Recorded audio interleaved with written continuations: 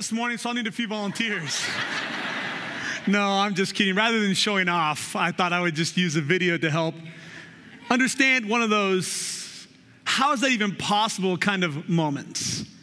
My family and I, we like to watch America's Got Talent. It's really interesting to see people from all over the world use the different skills that they have and their experiences and passions to bring together a production, a show. This group in particular that we just showed you is actually from India. The group is, I think it's known as the Warrior Group, and it is a group that does somewhere between dance and acrobatics. I remember watching that and just thinking to myself, how is that even possible? That seems unattainable. I look at something like that and I think to myself, I could spend a lifetime, in fact, I could spend lifetimes trying to train and work toward being able to do what they just did and still never even come close to accomplishing something like that. I think if we're honest, all of us at some point in our lives have had those, how is that possible kind of a moment where you look at the supernatural, the beyond normal, and you wonder to yourself how something like that is realized. I think we experience that in the Christian faith as well. And today, we're going to look as we continue in our series entitled It's in the Evidence, a 10-week study through the 9 characteristics of the fruit of the Spirit. We're going to look at the word peace, or the characteristic of peace. Peace is one of those things, and especially living in the 21st century, where I think we look at it through a superhuman lens. And while it would be ideal, it feels out of reach. And I think we're going to find today that it's actually a lot closer than any of us realizes. I want to welcome you to Reach Church this morning. My name is Andrew. I am so blessed to get to be the senior pastor here. And if you're watching online, welcome. And if you're new here today, I want to welcome all of our first-time guests. And welcome to all the family and friends that are going to be here to celebrate baptisms. We have 18 people being baptized today between the first service and the second. And so you'll get to experience that at the end. Very, very exciting. A massive, huge celebration, a great next step in your faith. And I'm so glad we get to be a part of that with you. Go ahead and grab your Bible, please. And turn with me to the New Testament book of Galatians. We have ushers that are going to come around our worship center right now from all sides. And if you don't have your Bible or you don't have a Bible, would you raise your hand and allow our ushers to bring you a Bible? These Bibles are a gift. There's no cost. There's no strings attached. We just encourage you to take it with you today and bring it back with you when you come back next week. We're going to be in Galatians chapter 5. And we're also going to be in Philippians chapter 4 today. Both are going to be in the New Testament. If you're looking for Galatians, it's going to be about 7/8 of the way through your Bible. Perhaps the easiest way to find it if you're new to the Bible is going to be at the very beginning of the Bible. There's a table of contents. It's going to be in the New Testament books, and it'll give you a page number associated with Galatians. Also, Philippians. Would you find those for me? We're going to be in Galatians chapter 5, specifically verses 16 through 26. And then later, we're going to spend some time in Philippians chapter 4, verses 4 through 9 together. But beginning in Galatians chapter 5, which is known as the fruit of the Spirit. Week 1, we looked at the foundations of the fruit of the Spirit. Week 2, we looked at the first of the 9 mitochondria of the fruit of the Spirit, which was love. We talked about the different types of love expressed and experienced in the Bible, and in particular, the agape kind of love that can only be experienced through the person, the power, and the presence of Jesus, and how we learn to love like Jesus by modeling our lives, our behaviors and attitudes after Jesus. And then last week, our friend Dave came from Indiana, he and his wife Christy, and he did a masterful job of teaching us about the characteristic of joy. And one thing that stood out to me, I don't know about you, but for me, it was this understanding of life viewed through either a magnifying glass or a telescope. That we have a lower story and an upper story. And that while we're living life, God is in control and he's got something really special. So we need to reframe how we see the world and not look for moments of happiness, but find ourselves existing in a place of joy. If you didn't watch either one of those messages, I would encourage you to go back and to do that. And so today we're going to pick up Galatians chapter 5, week 4, but in the third characteristic of the fruit of the Spirit. Read along with me, please, beginning in verse 16. So I say, let the Holy Spirit guide your lives. then you won't be doing what your sinful nature craves. The sinful nature wants to do evil, which is just the opposite of what the Spirit wants. And the Spirit gives us desires that are the opposite of the sinful nature and its desires. These two forces are constantly fighting each other, so you're not free to carry out your good intentions. But when you're directed by the Spirit, you're not under obligation to the law of Moses. When you follow the desires of your sinful nature, the results are very clear. Sexual immorality, impurity, lustful pleasures, idolatry, sorcery, hostility, quarreling, jealousy, outbursts of anger, selfish ambition, dissension, division, envy, drunkenness, wild parties, and other sins like these. Let me tell you again, as I have before, that anyone living that sort of life will not inherit the kingdom of God. But the Holy Spirit produces this kind of fruit in our lives: love, joy, peace, patience, kindness, goodness, faithfulness, gentleness, and self-control. There is no law against these things. Those who belong to Christ Jesus have nailed the passions and desires of their sinful nature to his cross and crucified them there. And since we are living by the Spirit, let us follow the Spirit's leading in every part of our lives. Let us not become conceited or provoke one another or be jealous of one another. These, Lord, are your word. I thank you, Lord, for the privilege that we have to come together and set aside a time like we have today to learn and to lean into your word. Today is an opportunity, Father, to investigate what you've given us as a part of a life that is only realized through your Holy Spirit at work in us. Today we're going to look at the promise of peace. This is something that I think is so far from most of our minds because we live in what seems to be a constant state of turmoil. And I pray that today, as we dive into peace, that you would help us to understand and to realize and to adopt this characteristic as part of the fruit of the Spirit in our lives. God, I pray that you would eradicate all distractions and help us to fix our eyes, our focus, our affections on you. And now, Lord, I pray that the words of my mouth and the meditations of our hearts may be acceptable in your sight, O Lord, our rock and redeemer. And all God's people said, amen. Peace. When I think about peace, my mind takes me to the 60s and 70s. The peace sign. And you know, I got to thinking about this last night. It feels like yesterday when I watched a documentary. I was thinking about this.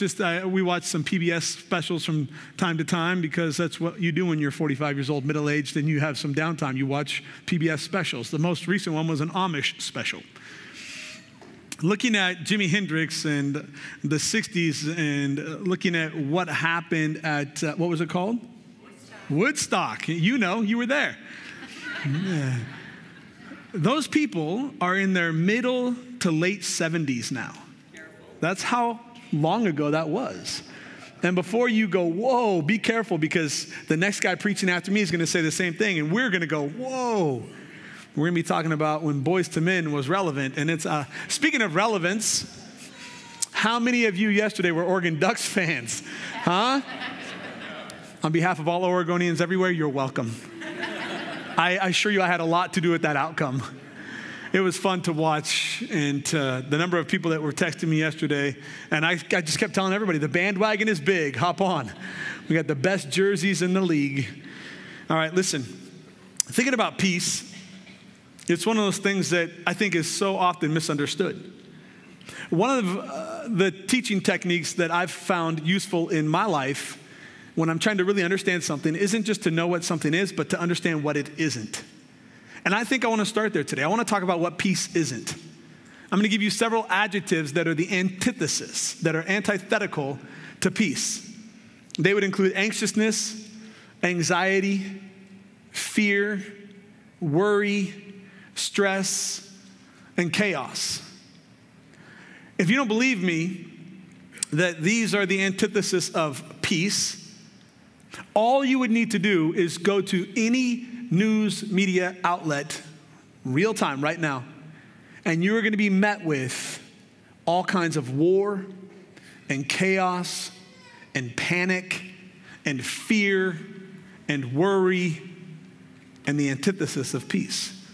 Here are 5 of the top searches around the world right now when it comes to news. Let me share them with you. Number one, tropical storms. We're in the middle of that season, and in the United States of America, North America, the eastern seaboard is being just inundated with tropical storms. But it's not just here, it's really the world over right now. The number two that I found was North Korea and the fear about nuclear presence in North Korea. The chaos. Number three, the Russian invasion, the Russian-Ukrainian war. Constant videos and images and testimonies about what that war is like, or that invasion. And number four, still a hot topic, is China's spy balloon. That balloon that mysteriously hovered over much of the northern part of the U.S. and for many days. And number five, the government shutdown. That we are knocking on the door of our government shutting down because they cannot seem to find a common ground or peace. These are just some of the things that you would find in the news media, in the outlets.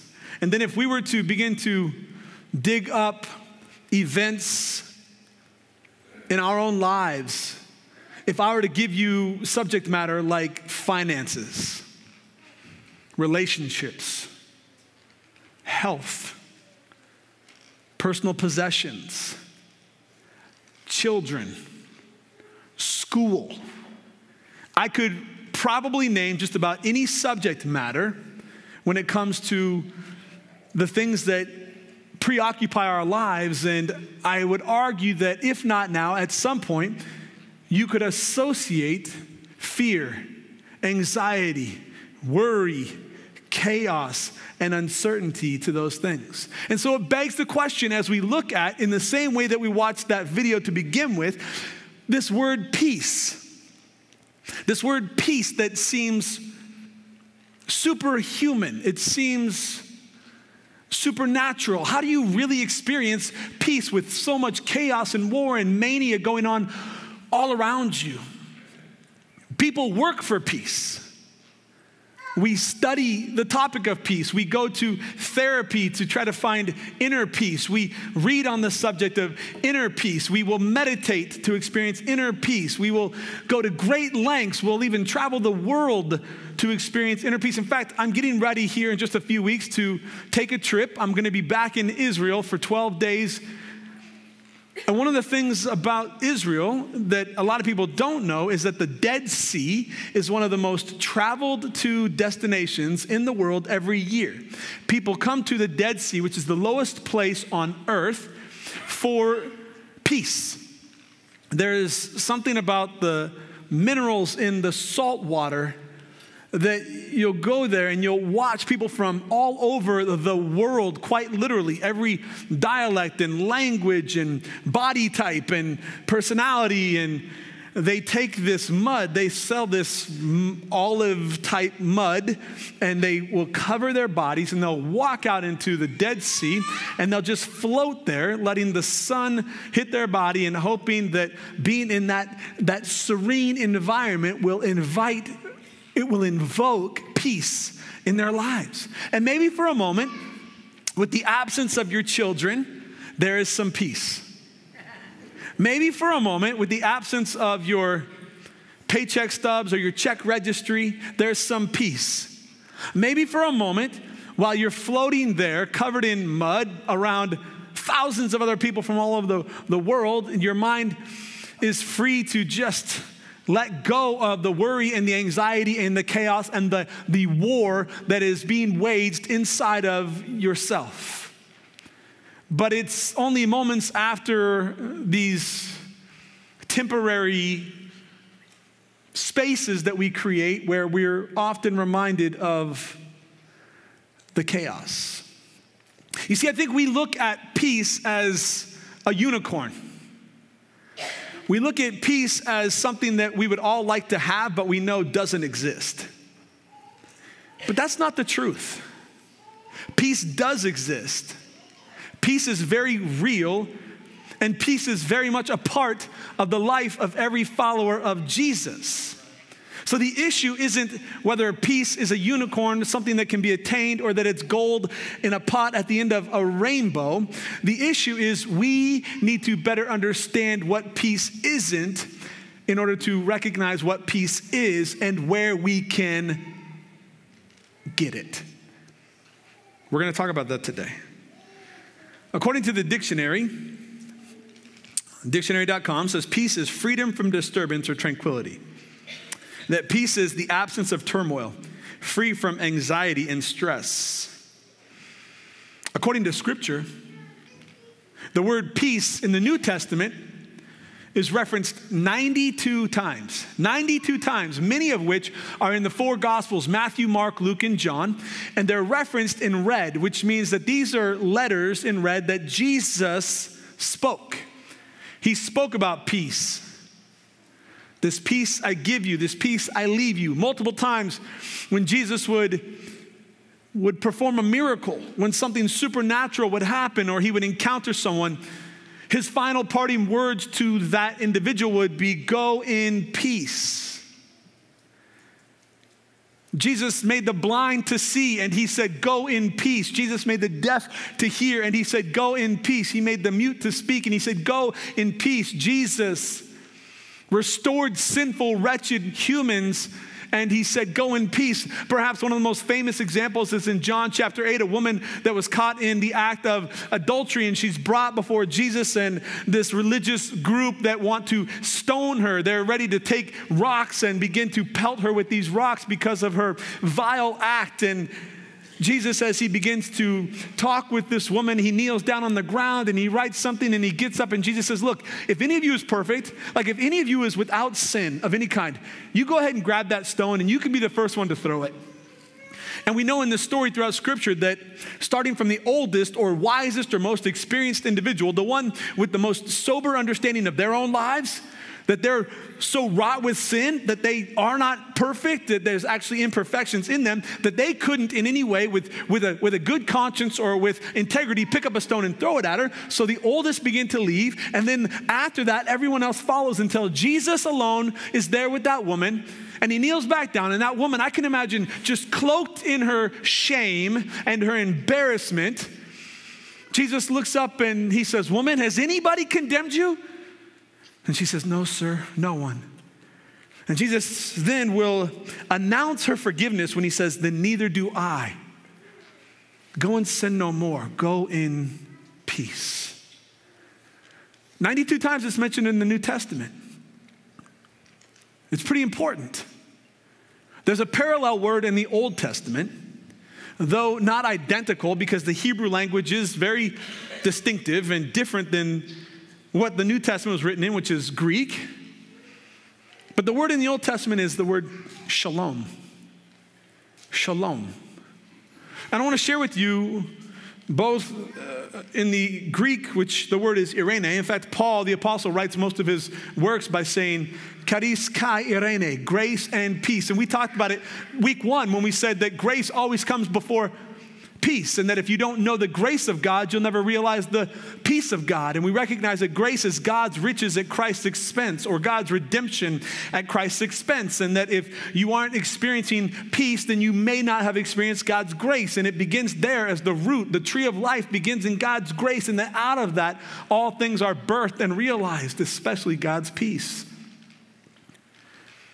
If you were to equate peace to a bank account this morning, how many of you, if you're honest, you're running kind of low?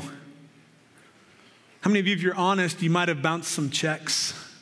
You might be in the negative.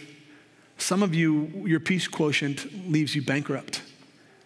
And you're just looking for any debt consolidation. You want out. You want to know that peace, but you're just so overwhelmed. You're so overwhelmed with so much right now. I get it. I get it. Peace seems like that unicorn that's impossible. So then let's talk about the possible, the supernatural. Let's look at the word peace in its original context. In the original language, it is described or defined as God's design for humanity from the beginning. It's perfect harmony. Peace is whole, lacking nothing, and it is entirely complete. In fact, that's what the word shalom at its root means. It means entire, complete, lacking nothing. The word irene in the Greek, it means a wholeness, when all essential parts are joined together symbiotically, when they all come together as one. Peace is God's original design for humanity. If you don't believe me, go to the very beginning of your Bible and look at Genesis 1 and Genesis 2. And then go read Proverbs chapter 2, all of it, and Proverbs chapter 3, all of it, and even go back to Proverbs chapter 1, specifically verse 7, when Solomon, the author of Proverbs, writing to his children, says that fear of the Lord is the foundation for knowledge and wisdom. And in chapter 3, we learn that God in his wisdom created the world from its foundation, and that we were intended to know and operate and live in a place of peace.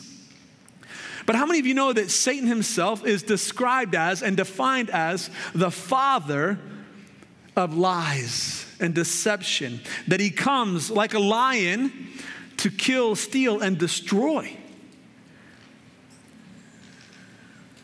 I've never pet a lion. They look cute and cuddly, but common sense would tell me that's not a good idea. And yet so many times every year, people will operate in a space of ignorance, not wisdom, and they will touch wildlife that they shouldn't. I'll give you an example.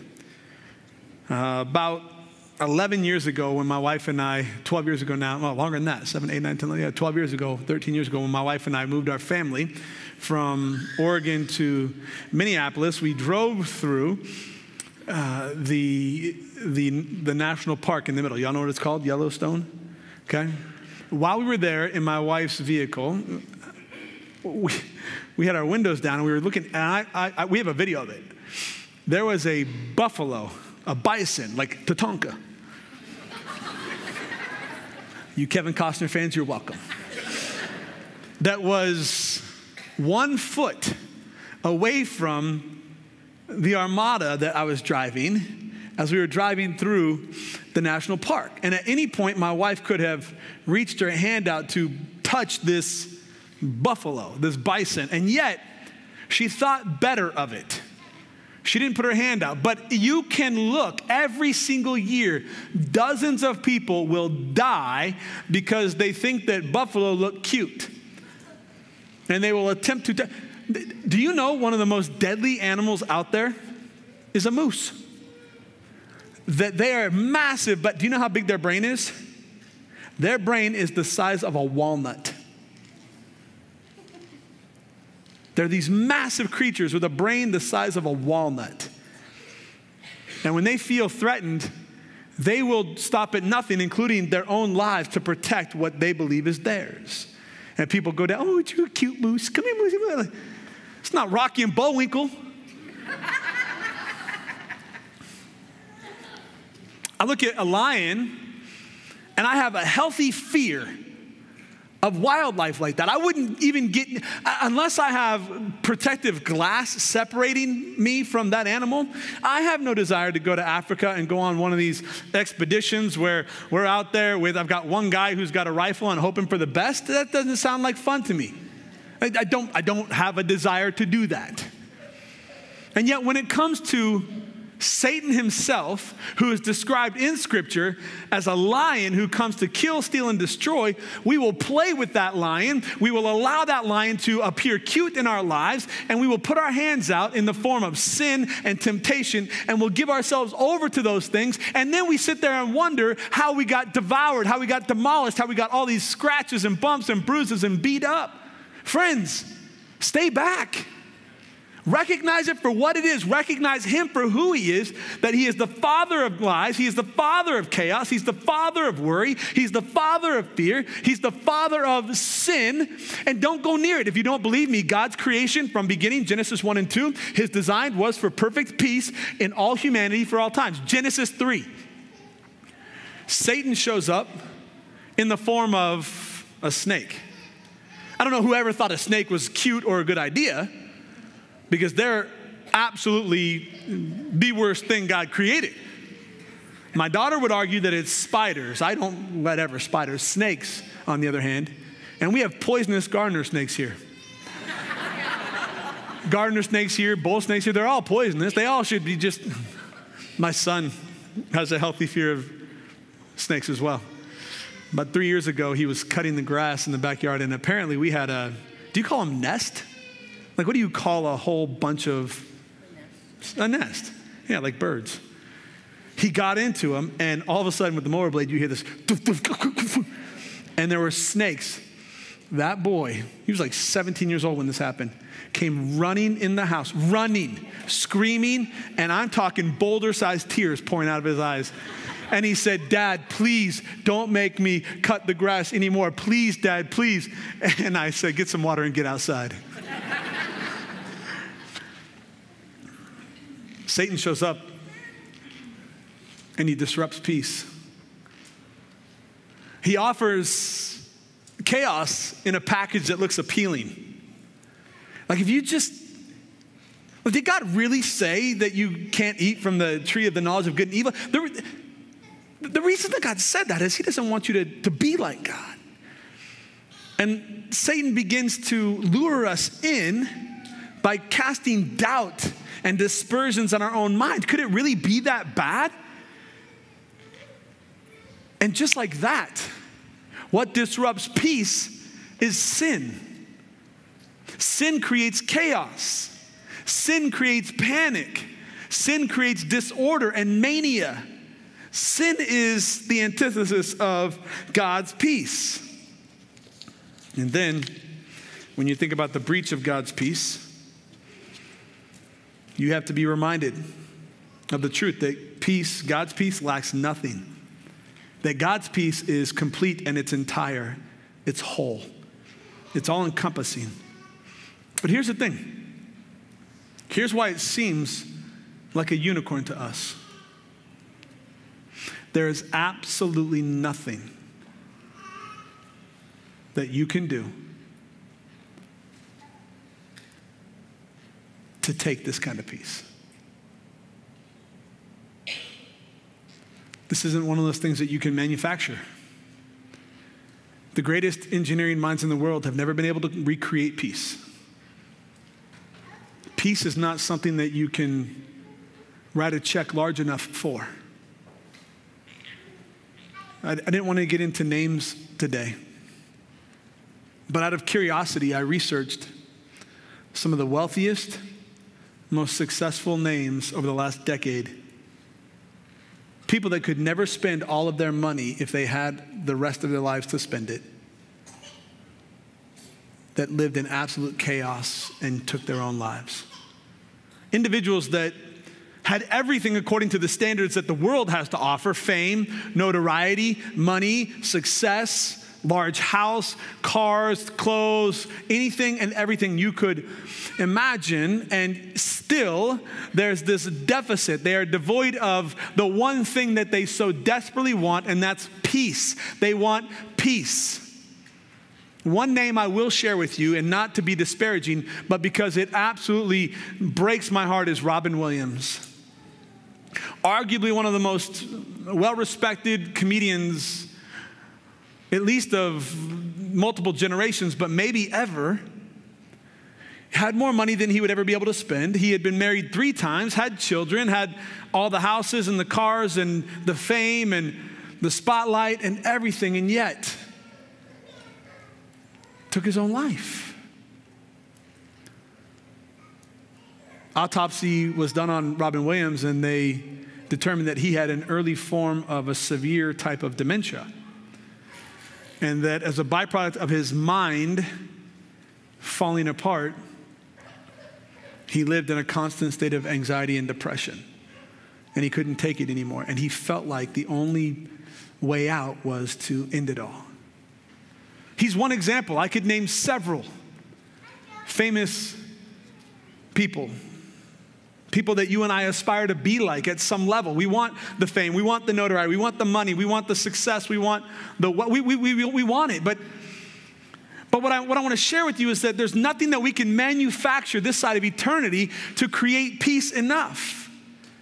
We may have momentary places of contentment or happiness, like Dave talked about last week, but to know the state of peace is not something that we can recreate or develop ourselves. It is only found as a gift given by the giver of peace, which is the Holy Spirit. Let's look at this again. Galatians chapter 5, beginning in verse 22. Galatians 5, beginning in verse 22.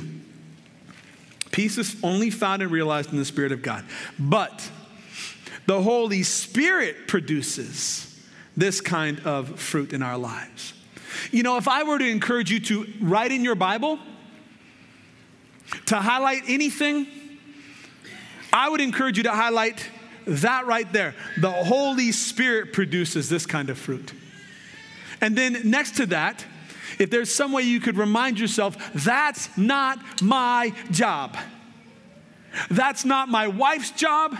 That's not my kid's job. That's not my employer's job. That's not my favorite football team's job. That's not my job. That true peace, authentic peace, real peace can only be produced and realized in the Spirit of God. And it creates these 9 mitochondria: love, joy, peace,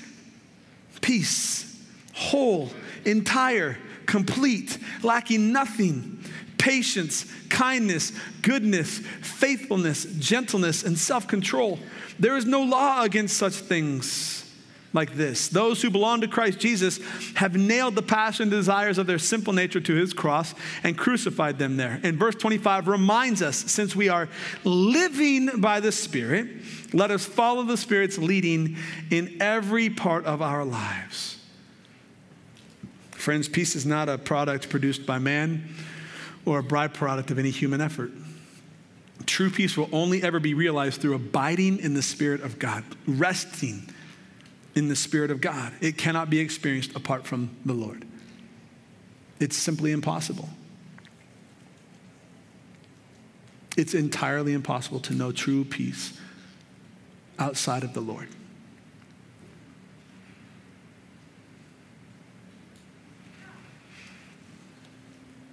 Interesting are the number of people, unlike those that I just referenced moments ago, that end their lives with everything the world would suggest is success that leads to peace, are the number of people that have taken their last breath in extraordinary ways under the most extreme of circumstances that we could never imagine. And yet they somehow have lived and will die with peace. And that is possible. And it's possible at every age. When I was first a youth director at 19 years old, 20 years old, a young lady by the name of Cassie Bernal. Does anybody remember that name? There was the first widely reported mass shooting in Colorado. Cassie Bernal was amongst the students that was killed by 2 of her peers, by 2 of her classmates. And as the story goes, these students were walking around with their firearms down the halls, and they were shooting and especially targeting Christians. And they got to Cassie, and they told her that if she would denounce her faith, if she would curse God, she could live. 17 years old. And Cassie refused to bend a knee, her whole life in front of her, to Satan or his schemes. And in that moment, she stood firm in her faith, and she lost her life this side of eternity. They went on to produce a number of docuseries about Littleton, Colorado, and this shooting, and in particular, Cassie and her friends. Some of the videos coming out of her youth group were incredible. One in particular, they must have been doing a series on the whole armor of God in Ephesians, the helmet of salvation, the belt of truth, the chest plate of righteousness, feet fit with the readiness that comes from the gospel of peace, sword of the Spirit, shield of faith. And in that video, I remember Cassie talking about her faith with such joy, with such exuberance, with such a smile that you could see very visibly the peace of God wash over her. Now, I can only speculate, and it would be conjecture at best, but that a person could stare death in the face with such confidence only if they know peace. And that peace is only created by the person of the Holy Spirit who lives within us, who resides within us. And I look at this, peace is not a byproduct of any human effort. It's supernatural. It is supernatural. You can't buy it. You can't barter for it. You can't trade for it. You can't take it. It's not for sale. There's nothing you can do for peace aside from the Holy Spirit. So then the question has to be asked, how do we experience peace? How do we know peace? That word know in the Greek language is where we get the word gnosis. And that is where we get the word experienced. It's an experienced kind of peace, not one that you can be told about, but one that you must experience. I want to read just quickly for us in Philippians chapter 4. Would you turn there with me? Philippians chapter 4. About the author, his name is Paul. About the audience, it's a church in Philippi. About the letter, it's a letter of encouragement. It's written in AD 61, which is just before Paul will lose his life as a martyr for his faith. He is in prison in Rome. He is bound and chained. He is held captive. He is not free to come and go. He is a prisoner. This is in one of what is known as the prison epistles or letters. And here, under Roman captivity, with everything being stripped away from him, this is what he writes, beginning in verse 4. Always be full of joy in the Lord. I say it again, rejoice. Let everyone see that you are considerate in all you do. Remember, the Lord is coming soon. Don't worry about anything. Instead, pray about everything. Tell God what you need and thank him for all he has done. Then you will experience God's peace. There's one of those 92 times I referenced earlier, which exceeds anything we can understand. His peace will guard your hearts and minds as you live in Christ Jesus. And now, dear brothers and sisters, one final thing. Fix your thoughts on what is true and honorable and right and pure and lovely and admirable. Think about these things that are excellent and worthy of praise. Keep putting them into practice, all that you've learned and received from me, everything you heard from me and saw me doing. Then the God of peace will be with you. Then the God of peace will be with you. We have a recipe, it seems. It looks like we're looking at God's recipe book, and he's given us the ingredients necessary to know this kind of peace.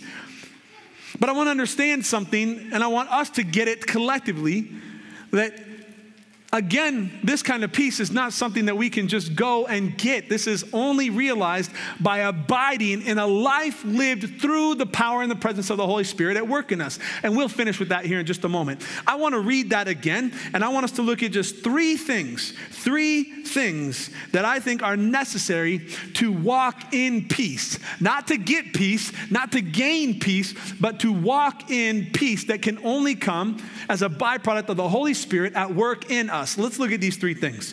He says, I want you to see this in Philippians chapter 4, verses 4 through 6. Always, never ceasing, always be full of joy in the Lord. I say it again, rejoice. This isn't circumstantial. This isn't temporal. This isn't based on how you're feeling in the moment. This is a state of being. Dave Ingbrecht talked about it last week. Too many of us live our lives looking for happiness when what we're called to is joy. Joy is not an emotion. It is a state of being. It is a place of existence. And now he says, be full of joy. And he says it again, rejoice. He's reiterating the importance of that. Let everyone see that you are considerate in all you do. Remember, the Lord is coming soon. That's about perspective.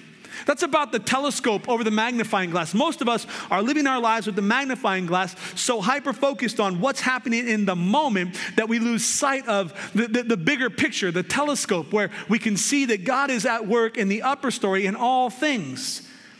Friends, I've been challenged all week to put down the magnifying glass in favor of God's telescope in my life. There were 3 instances this week, and I'm not going to get into the details with you because we don't have enough time, but 3 instances where I found myself holding a magnifying glass of life, fixated on the moment, fixated on the problem in the moment. What I did was I called people that I trust and love, that I know Jesus and live in the Spirit. And I shared with them this space in my life, these 3 spaces that I found myself occupying a magnifying glass and fixating on the little things, these little moments. And I allowed these individuals to speak truth into my life, to encourage me to trust in Jesus and recognize that this is just temporal. It's only here for a moment. Do you have someone like that in your life? Do you know that there is someone that you can trust that loves Jesus, is filled with the Holy Spirit, and that when you're dealing with the magnifying glass moments of your life, you can call them and they will put things in perspective for you. They will remind you that this is temporary, that this is just an understory, but that God has got an upper story and He's working in your life. If not, why not? Maybe you don't have a lot of Christian friends because you're new to the faith. Maybe you're here and you're not even following Jesus. You have never given your life to Jesus, so you've never experienced this kind of peace. Well, I'm so glad you're here, and I don't want you to leave without an opportunity to first receive Jesus as the author, perfecter, sustainer of life and godliness and peace in your life. But if you feel lonely, if you feel devoid of anybody that can encourage you and spur you on toward faith and good deeds and challenge you in your faith quotient and in the peace that you are called to have as a byproduct of the Spirit in your life, would you please stop at our Connection Center and let them know that you would like to talk to someone? We would love to get you hooked up with someone that can walk alongside you and encourage you and pray with you and share their experiences of the peace of God. The first thing that I see about peace is to know peace is to keep a proper perspective. It's to keep a proper perspective, the lens with which you see life. He says in verse 6, don't worry about anything. You see, that's a proper perspective. Instead, pray about everything. Tell God what you need and thank Him for all that He has done. Prayer is constant communion. It's not seeing God as a genie in a bottle that you're rubbing it, hoping for this genie to appear and then grant you your life's desires or your deepest wishes. Prayer is constant communion. He says, pray at all times. Pray without ceasing. It's a constant recognition and understanding. It doesn't mean that we're pious in our prayers where we're on our knees and we've got this dark room and we've got ambient music playing in the background and a prayer journal and we just pray at nauseum. That's not a bad thing, to meditate on the Lord and to read His precepts and to pray the prayers that have already been written and then to just allow God to investigate you. Those are beautiful moments. But when I tell you right now, I have 6 kids. I haven't had one of those moments maybe ever in my life. And if I'm being really truthful, I hate it when it even looks like it's going to be that quiet in my house. I will create distractions. I will go find someone to talk with. I will go invite somebody to my house. Like, I just don't like quiet. And I'm not very good at creating it. But quiet does not equate to peace. We can experience the greatest peace in our lives in the most egregious of circumstances. Not because of the physical state of being, but because of the Holy Spirit who presides in us. We can know peace, complete, whole, entire, free from chaos, free from mania, free from worry, free from anxiety, free from depression. The first is to keep a proper perspective. Verses 7 and 8 give us the second.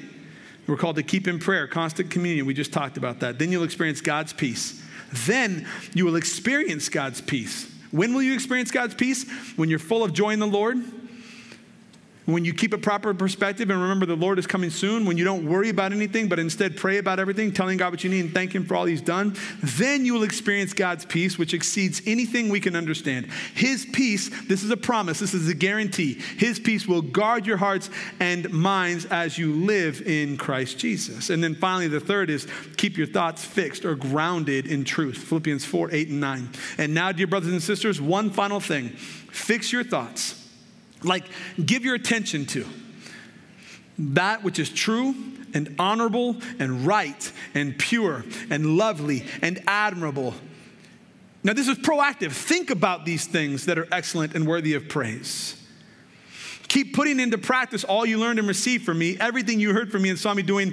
Then the God of peace will be with you. When you are intentional about your thoughts, when you fix your focus, Scripture says in 2 Corinthians 10:5, we demolish arguments and every pretension that sets itself up against the knowledge of God, and we take captive every thought to make it obedient to Christ. 2 Corinthians 10:5 says, take every thought captive and make it wholly surrendered to Christ. If you want to know peace, this is going to sound really cheesy, but hopefully it sticks. You've got to fix your stinking thinking. Like if you want to know peace, fix your stinking thinking. Up until recently, I've wanted another child. Let me explain. I love being a dad. I love kids. I love my kids. I love your kids. Don't leave them around me. I'll probably take one of them. But one of our staff members had one of his 2 kids within this last week, and that kid filled his pants with whatever that kid's parents gave him. It was unbelievable. Like, we have a shared common workspace as a staff downstairs, and that workspace became a biohazard place. It was unbelievable. Like, it was in that moment that I realized I don't want any kids anymore. Like I'm past that stage. And I just looked at this boy's dad and I said, oh, you're in for it, man. That's you. You get all that. My favorite was this little boy ran up to Terry. She picked him up not knowing right away. Like the wind was behind him. And she picked him up and started patting his butt. And then you just saw it on her face. You saw it. And she turned green and it just like started to run. Which one of us wants to take an example like that? Take the dirty diapers of life and just walk around with them in front of us. I know that's gross and disgusting, and I don't apologize for it because that's exactly what we do with our thoughts. We walk around with a diaper full of garbage and we smell it and we think about that. We just go around examining how horrible that is. When I smelled that kid's diaper, I looked at his dad, I said, bro, go fix that. No, I said, go fix that. We don't want that around. I want you here and I want him here, but I don't want that mess here. And yet too many Christians are walking around with a diaper full of garbage. We've got to fix our stinking thinking. Fix our eyes on the Lord. Take every thought captive and make it wholly surrendered to God. And I understand that sometimes our thoughts seem like they're out of control. I deal with this a lot. I deal with this about many things. And what I've learned to do is to just identify that what's happening is a lie and exchange it for a truth of God. Listen to me. As we wrap up, I want us to understand that the peace of God is not something that I can even adequately explain to you. I want to share a video with you. It's quick, but I hope you'll understand by the time we're done. Watch this. On the count of 3. 1, 2, 3. God. Oh.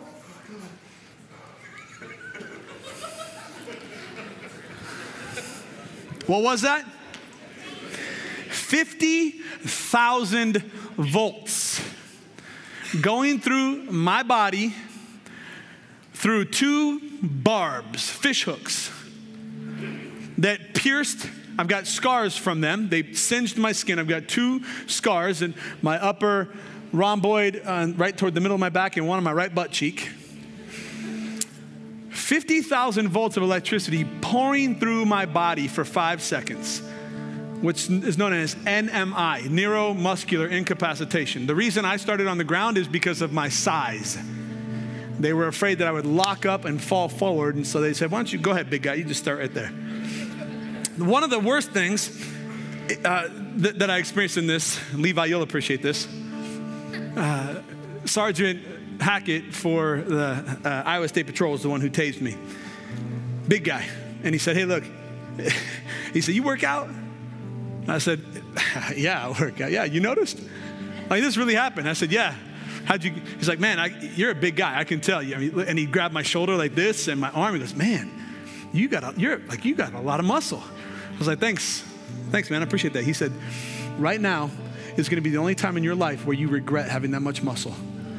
And I said, what do you mean? He said, the more muscle you have, neuromuscular incapacitation, the more you're going to feel this. Lay down. I can't explain to you. I'm looking at a couple of you that are in law enforcement, my friends, and you know what this is like. You've been tased before. Mark Plowman, how many times have you been tased? One time. That was more than enough, yeah. When you and I talk about it, we understand it differently than about 98% of the people here, don't we? Because we've experienced it. Now we could do our best. I could do my best to try to tell you it's like the most incredible ab workout you've had for 7 hours in a row, where the entire ab workout, your abs are just locked up with cramps and you still keep going. It feels like your body's on fire. I think my heart stopped. You can't move. You lock up, neuromuscular incapacitation. I couldn't move. I couldn't do anything. I could try to explain it to you, but unless you've experienced it yourself, my explanation would be inadequate at best. Would you agree? Yeah. My explanation would be inadequate at best. So what I'm going to do is next week, I'm going to have all my law enforcement friends here. We're going to tase you if you're interested, just so you can, we're just going to line you up right here. We're just going to, on the count of 3, we're just going to light you up. And then after that, they run down and they wrap the copper around their hand and they rip it out of your body, and then they take alcohol pads and wipe them off so you don't get infected. It's special. It's special.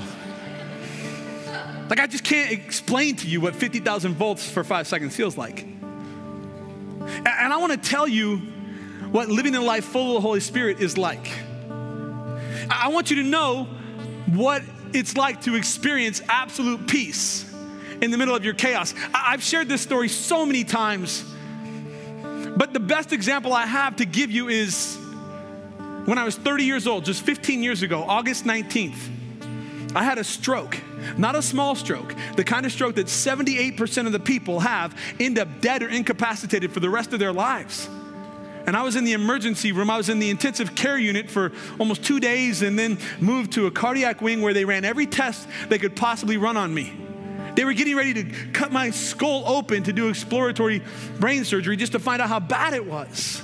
And in the middle of this tests, where I was trying to figure out what was going to happen if I was ever going to be the same again, I was inside that MRI machine, and that music, that noise, they put the ambient music in your ear, which does absolutely no good, because all you hear is, and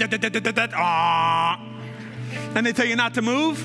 And they were filling me full of iodine, like I could taste it in my whole body. It was unbelievable. And in that moment, through prayer and intentional reflection on God, knowing that there was nothing that I could do to alter or change my circumstances, I couldn't pay enough money, I couldn't be strong enough, I couldn't steal it, I couldn't earn it, I couldn't buy it, there was nothing I could do. I, in that moment, gave my life to Jesus. I had already given my life to Christ, but in that moment, I allowed him to be the Lord of peace in my life. And I just allowed the peace of God to sweep over me as I surrendered myself to him as the Lord of peace in my life. And you guys, I will tell you, I did not know the outcome of that MRI. I promise you, I didn't. I was still under the impression they were going to do exploratory surgery. But in that moment, in that MRI, in what is the scariest moment of my life, I had a peace sweep over me. Not that I knew that everything was going to be okay, but that God had it. I can't explain it to you if you've never had it. Like, I can tell you what it feels like it physically washes over you. It's a very physical, surreal, supernatural experience, but it manifests in mental and physical and like emotional ways. If you don't know peace this morning, whole peace, entire peace, if you've never experienced that, my friends, I want to encourage you with every fiber of my being to challenge you to step into a place where, with an open heart, you surrender yourself to God in every way and say, Holy Spirit, I invite you to be the Lord of peace in my life. That peace which surpasses all understanding. Ask God to fill you, to flood you with his perfect peace, and watch what God does. Watch what God does. Watch what God does.